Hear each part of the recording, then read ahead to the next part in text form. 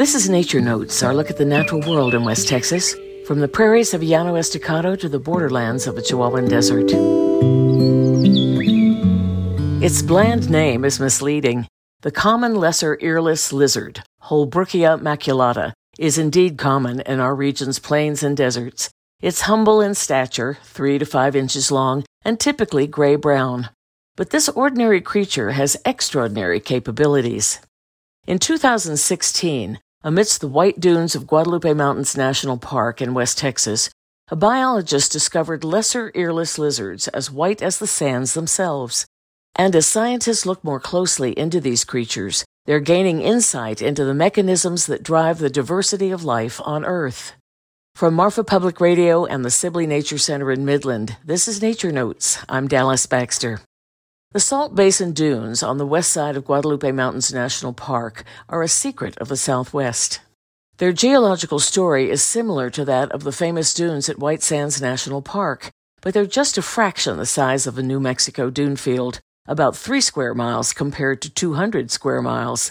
These dunes remain largely unexplored by park visitors and scientists. But in 2016, herpetologist Drew Dittmer took a detour there after a conference near Marfa. He was drawn by a hunch, and it paid off. I slept in a bedroll in the campground in the park, then went around really early the next morning, and I found one. You see it, and you're just like, well, it looks really white, and the sand's pretty white. I took a picture of it. At that point, it just kind of snowballed. Many lizards can change hues to match terrain, but Dittmer's find wasn't a matter of such plasticity. The population of blanched lizards he discovered were genetically adapted to this specific niche. Dittmer had reason to suspect they might exist. There are blanched versions of 3 lizard species at New Mexico's White Sands, whiptail and fence lizards, as well as lesser earless lizards. And with his discovery, Dittmer reached out to the Rosenblum Lab at the University of California, Berkeley, which has done path-breaking research on these white lizards. And this is a very rare and incredibly beautiful system to tell you about adaptation, how it happens, where it happens. Is nature using the same tools to produce similar things, or does it arrive at similar things through different genetic avenues? That was my fire about it from the beginning. That's Telma Laurentino, a geneticist who's worked at the Rosenblum Lab. One focus of her research is convergent evolution, the independent evolution of similar features in creatures separated in space or time. The 2 blanched lizard populations suggest this phenomenon. The 2 dune fields are 100 miles apart, and it seems unlikely blanched lizards from one location had colonized the other. But to better understand the Texas lizard's evolutionary story, Laurentino looked at their DNA.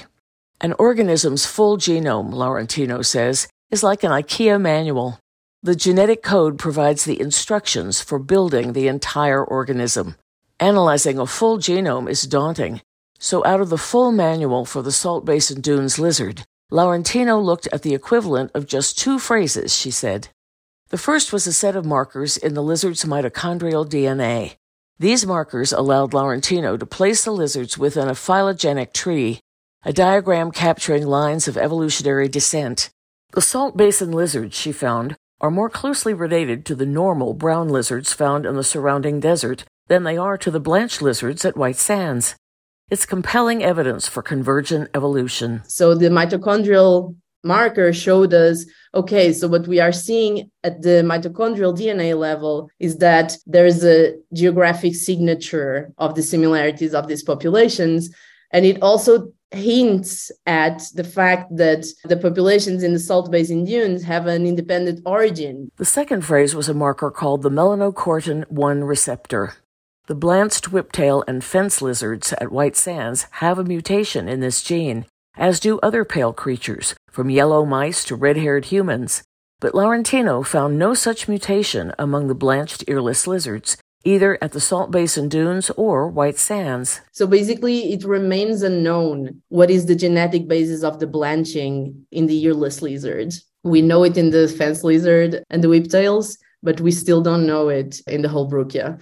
It still remains to answer if they did it twice in the same way, if they did it in different ways. It's easy to imagine how pale coloration might serve as camouflage for a creature living on glinting dunes.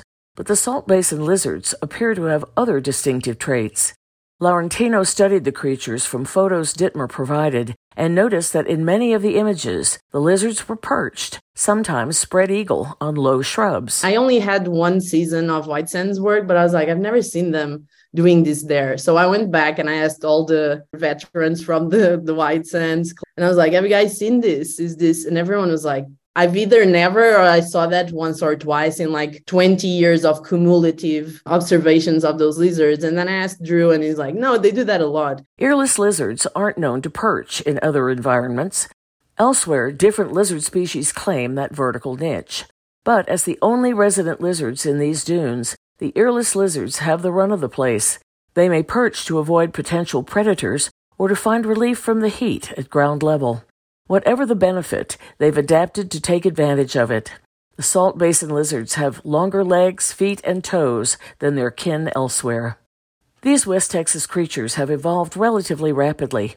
The salt basin dunes are thought to be 5,000 years old, and with their distinctive adaptation, they're all in on a surprisingly small locale, Dittmer says. That's the interesting thing, is like they get there and they commit. It's like, no, we're in it. And they're in it for something that is smaller than most college campuses in the case of the Salt Basin Dunes. Like, they're just like, yeah, this is enough. It was famously a trip to the Galapagos Islands that sparked Charles Darwin's transformative insights into natural selection. From island to island, he observed related birds with distinctive features. Their beaks were uniquely suited to local food sources. Amid our region's sea of desert, dune fields are likewise islands of habitat. And like Darwin's finches, lesser earless lizards are emblems of evolution, icons of adaptation. Nature Notes is supported by the Shield Heirs Foundation. This episode was written by Andrew Stewart. I'm Dallas Baxter. Thanks for listening.